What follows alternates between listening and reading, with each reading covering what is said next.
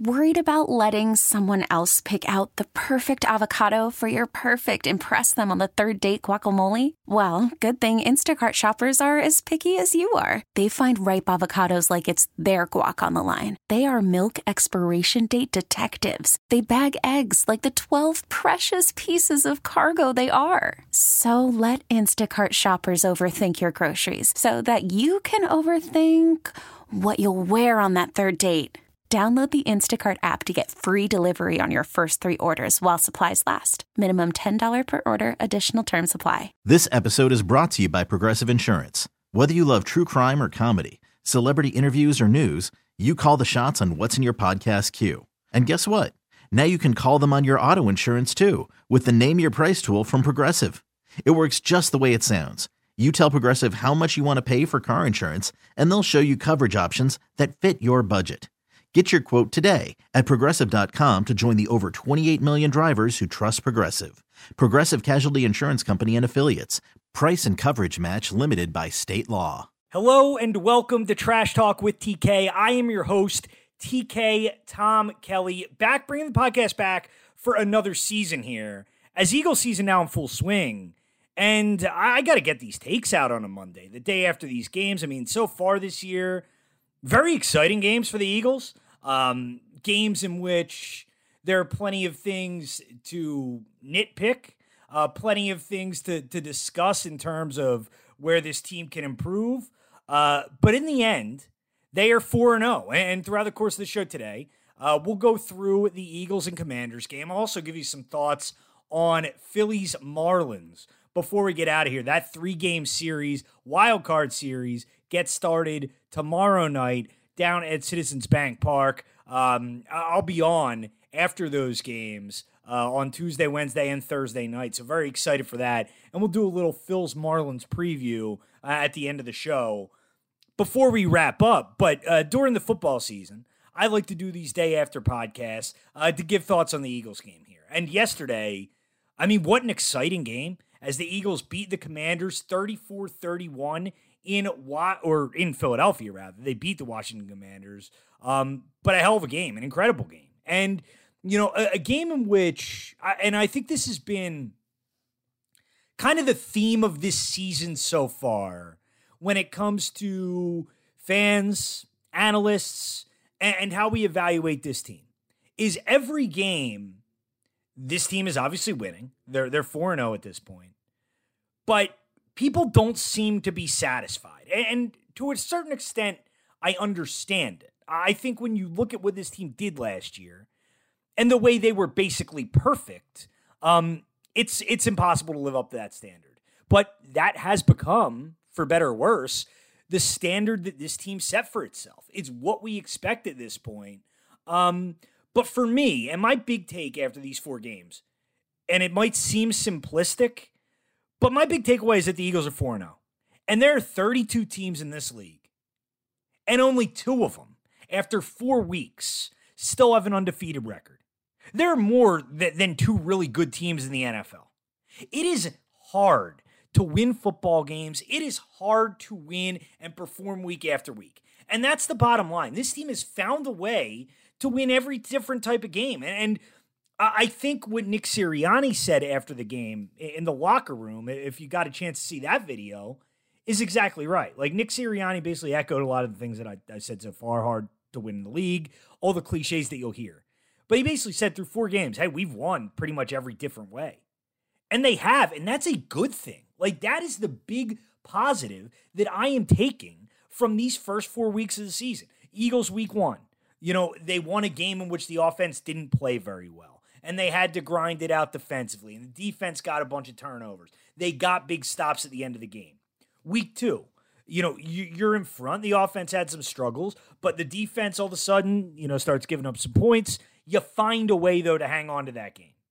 Week 3 against the Bucs, you kind of blew them out. And then yesterday, the offense came back and won you that game yesterday. And again, like, for all the panic and I think over-the-top criticism of Jalen Hurts, of Brian Johnson, and this offense as a whole, they found a way to win that game yesterday with offense. They won that game because of their offense. And that is an extremely positive sign moving forward. And like, was Jalen perfect? No. I mean, there are throws that he'd like to have back throughout the course of that game. Still kind of struggling to get him going in the running game. I think that in part is by design. I don't think the Eagles, and I don't think Jalen wants to be in a situation where he is out taking these sorts of hits that he has taken in the past. But to me, my big takeaway was the offense won you a football game. And that is a Washington defense that has a lot of talent. Like, they have a lot of talent up front with Chase Young and with Jonathan Allen. Like, those guys have a big-time capability of getting to the quarterback and of wreaking havoc on an offense's game plan. And the Eagles found a way to get it done in the end. And again, it wasn't perfect, but I thought Jalen took a lot of strides in the right direction yesterday. I thought for the first time this year, the passing game looked really good. I mean, again, it was the reason that they won the last 2 weeks, and I don't know if it has anything to do as a direct result from the A.J. Brown blow up on the sideline in the Minnesota game, but all of a sudden A.J. Brown's come to life. I know he had the taunting penalty at the end of the game. I think that was a BS call, to be honest with you. Like, he put the ball down in the guy's lap. I mean, by the letter of the law, I suppose that's taunting, but there's a time and place type situation, and I didn't think it was egregious enough at that point in the game to get called. But in general, I mean, A.J. Brown is a difference-making receiver, and you see him.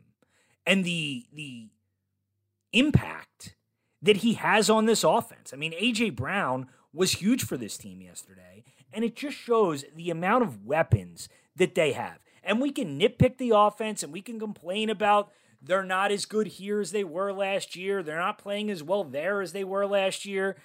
And I think that's fine to an extent. But I also think we need to have more of a perspective here.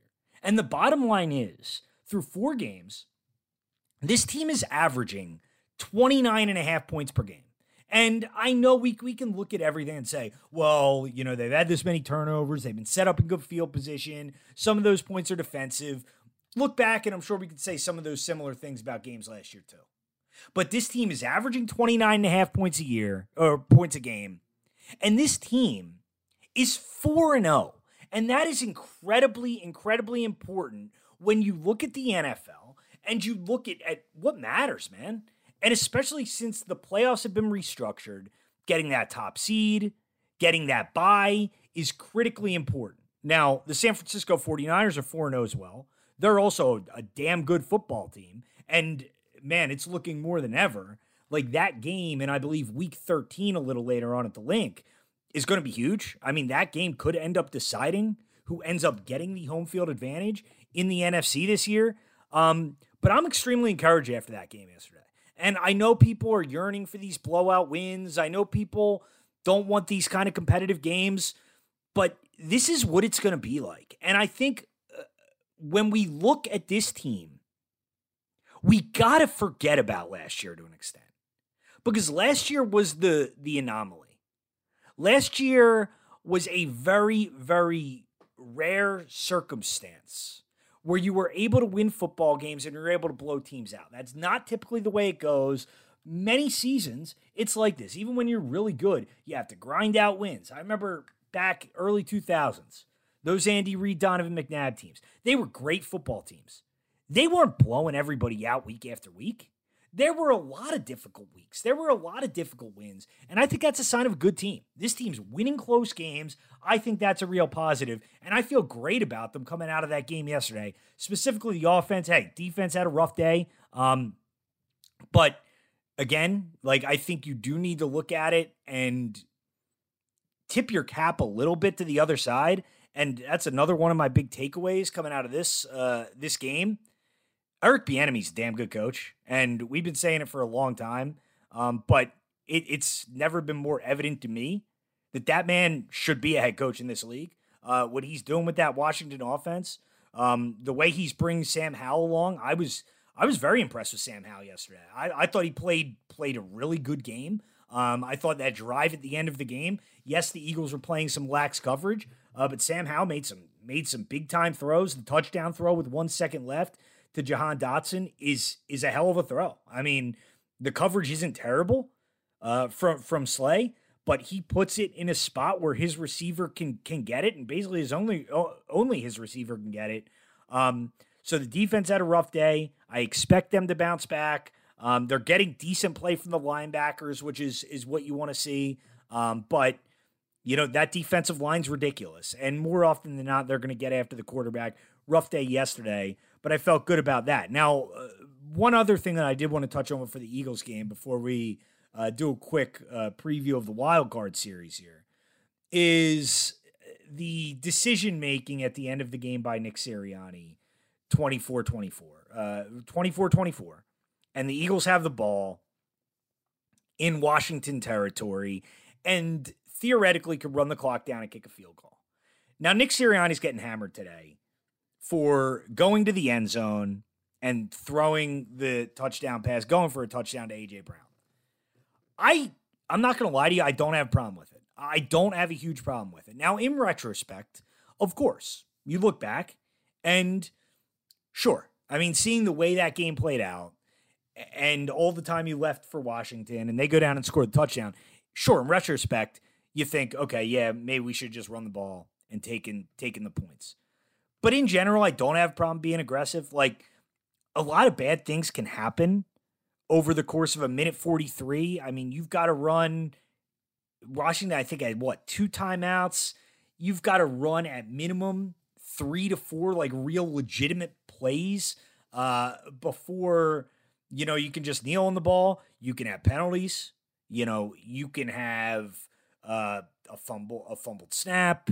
You could have, just bad things that can happen, negative plays that could either drive you out of field goal range or give up the ball entirely. And I don't know whether Nick made that decision or whether Jayla made a check at the line, but if you have a one-on-one matchup with A.J. Brown on the outside and you can put 7 on the board, I'm sorry, I'm taking 7 and I'm trusting my defense. Now, again, like, opponent matters. I'm probably not saying that if it's the Chiefs and Patrick Mahomes, or if it's the Bills and Josh Allen, or maybe even the Dolphins offense and Tua and those receivers on the other side. Maybe in that situation, it encourages the Eagles more to run the football, take the points. But when you're going up against Sam Howell and the Commanders, I don't have a problem with being aggressive, putting up 7 and trusting your defense. Defense should have gotten a stop. They weren't able to do it. But in general, I'm not going to crush Nick Sirianni for that decision. I think it would be somewhat hypocritical. Like, I am, in general, a person who likes aggressiveness and likes head coaches that are aggressive. Now, you can get so aggressive it can border on stupidity, which is, I think, what happens with Brandon Staley of the Chargers. Like, he is aggressive to a fault. But if I'm going to, crush conservative coaches week after week, like I have no problem doing, like Josh McDaniels last week with that field goal he kicked at the end of the Raiders-Steelers game, then, I think you need to be consistent in that. And I'm okay going with the touchdown there. I didn't think it was a horrible decision. I'll take the touchdown more often than not. And if anything, I think the bigger coaching mistake at the end of that game, like we're looking at Sirianni, and should the Eagles have gone for the end zone there, to me, the bigger coaching mistake was Ron Rivera not going for 2. I mean, I'm watching that game, and they scored the touchdown. It's 31-30. I was fully expecting him to go for 2 there. And I was so happy when they sent the field goal team on for that extra point because I felt good about the Eagles' chances going into overtime. Like, you're the better team. You're at home. Whether you get the ball first or not, I felt really good about the Eagles' chances in that situation. But Washington had it rolling, and they had just scored that touchdown. I know Rivera, I think, said after the game it was because his offense was tired.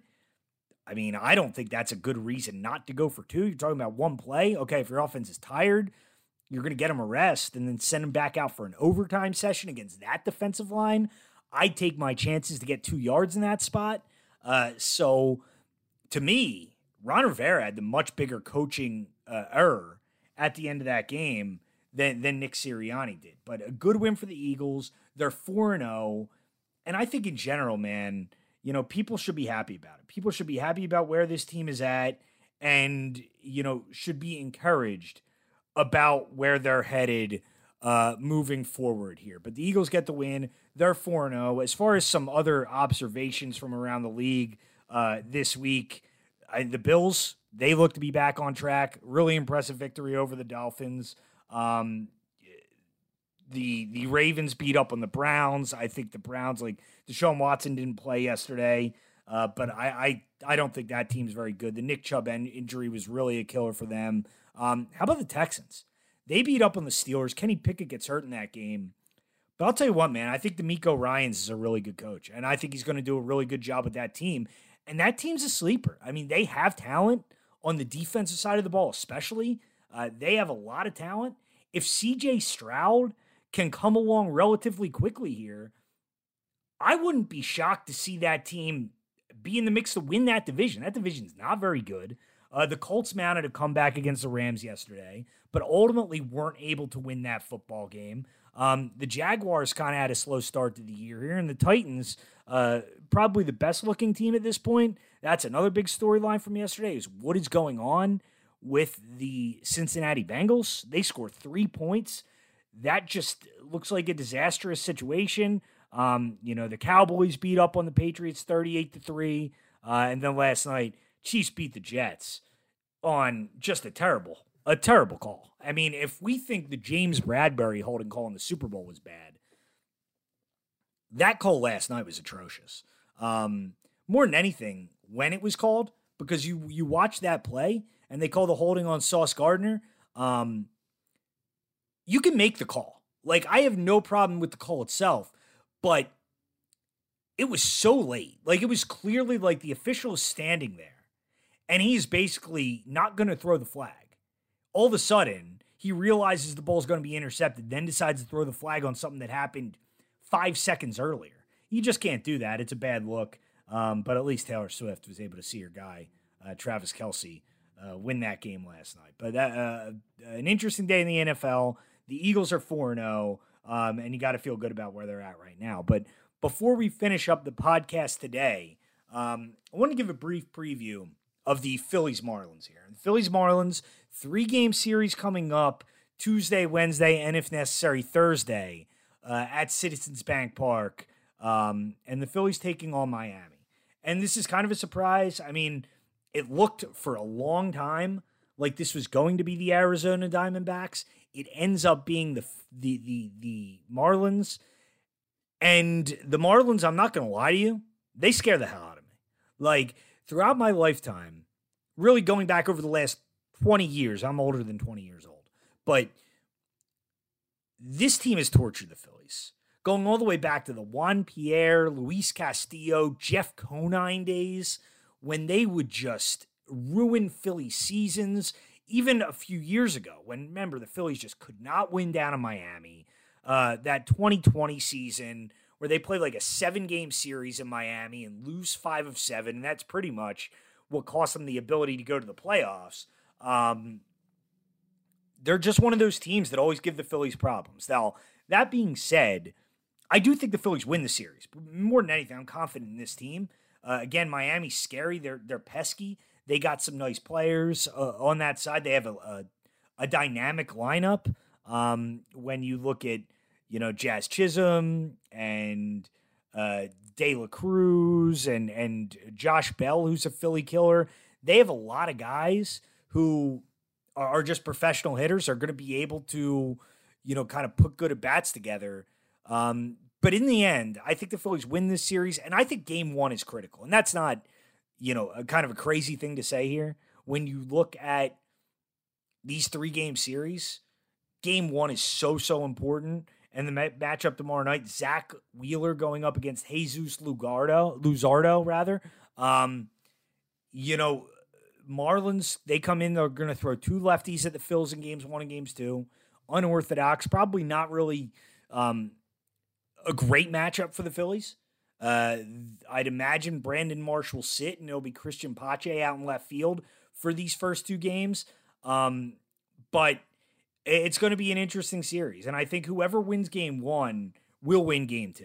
Like, I don't expect this series to go 3. That's kind of my big prediction on it, is, I think the Phillies win it, but if you lose game one, I don't feel great about Nola with your season on the line. I think Aaron Nola is the kind of guy who is going to ride the momentum. And if the Phillies win game one, I feel much better about his ability to go out and pitch well and give you a gem in game two. But I think whoever wins game one is going to win this series in two. I'm taking the Phillies. I do like the Phillies, but I think game one's of the utmost importance. And Wheeler's looked a lot better since the All-Star break. You hope he can go give you a good outing. And this lineup, man, you got to feel good about the lineup right now, the way this team's been hitting the ball. And if there's one area you're a little concerned about, it's the bullpen. Really, aside from Jose Alvarado and Jeff Hoffman, and who thought at this point in the year we'd be talking about Jeff Hoffman in those terms, you really don't have a ton you can feel good about. And that's why, and I said this last week when I was on 94 WIP, but I desperately believe that the Phillies need to have Ranger Suarez available to them out of the pen in games one and games two.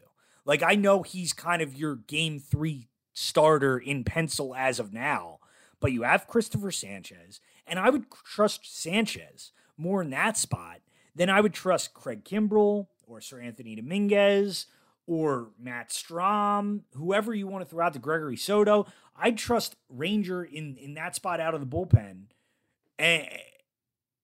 instead of those guys. And I trust Sanchez in a game three start more than those guys out of a critical spot in the pen. So I think that's a real interesting dynamic, is how aggressive is Rob Thompson in this series with Ranger. I would get him in there if you feel like you need to, though. And I think game three, you got to manage this game all hands on deck. This needs to be a game of the utmost importance. And if the Phillies win it, I think they'll win game two.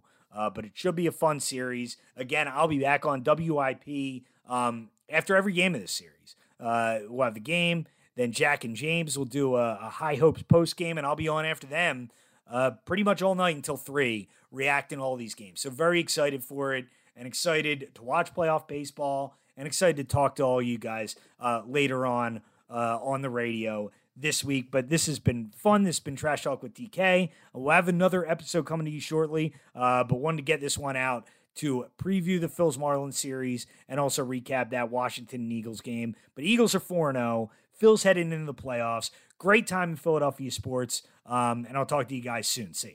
This episode is brought to you by Progressive Insurance. Whether you love true crime or comedy, celebrity interviews or news, you call the shots on what's in your podcast queue. And guess what? Now you can call them on your auto insurance too with the Name Your Price tool from Progressive. It works just the way it sounds. You tell Progressive how much you want to pay for car insurance, and they'll show you coverage options that fit your budget. Get your quote today at Progressive.com to join the over 28 million drivers who trust Progressive. Progressive Casualty Insurance Company and Affiliates. Price and coverage match limited by state law. T-Mobile has invested billions to light up America's largest 5G network, from big cities to small towns, including right here in yours. And great coverage is just the beginning. Right now, families and small businesses can save up to 20% versus AT&T and Verizon when they switch. Visit your local T-Mobile store today.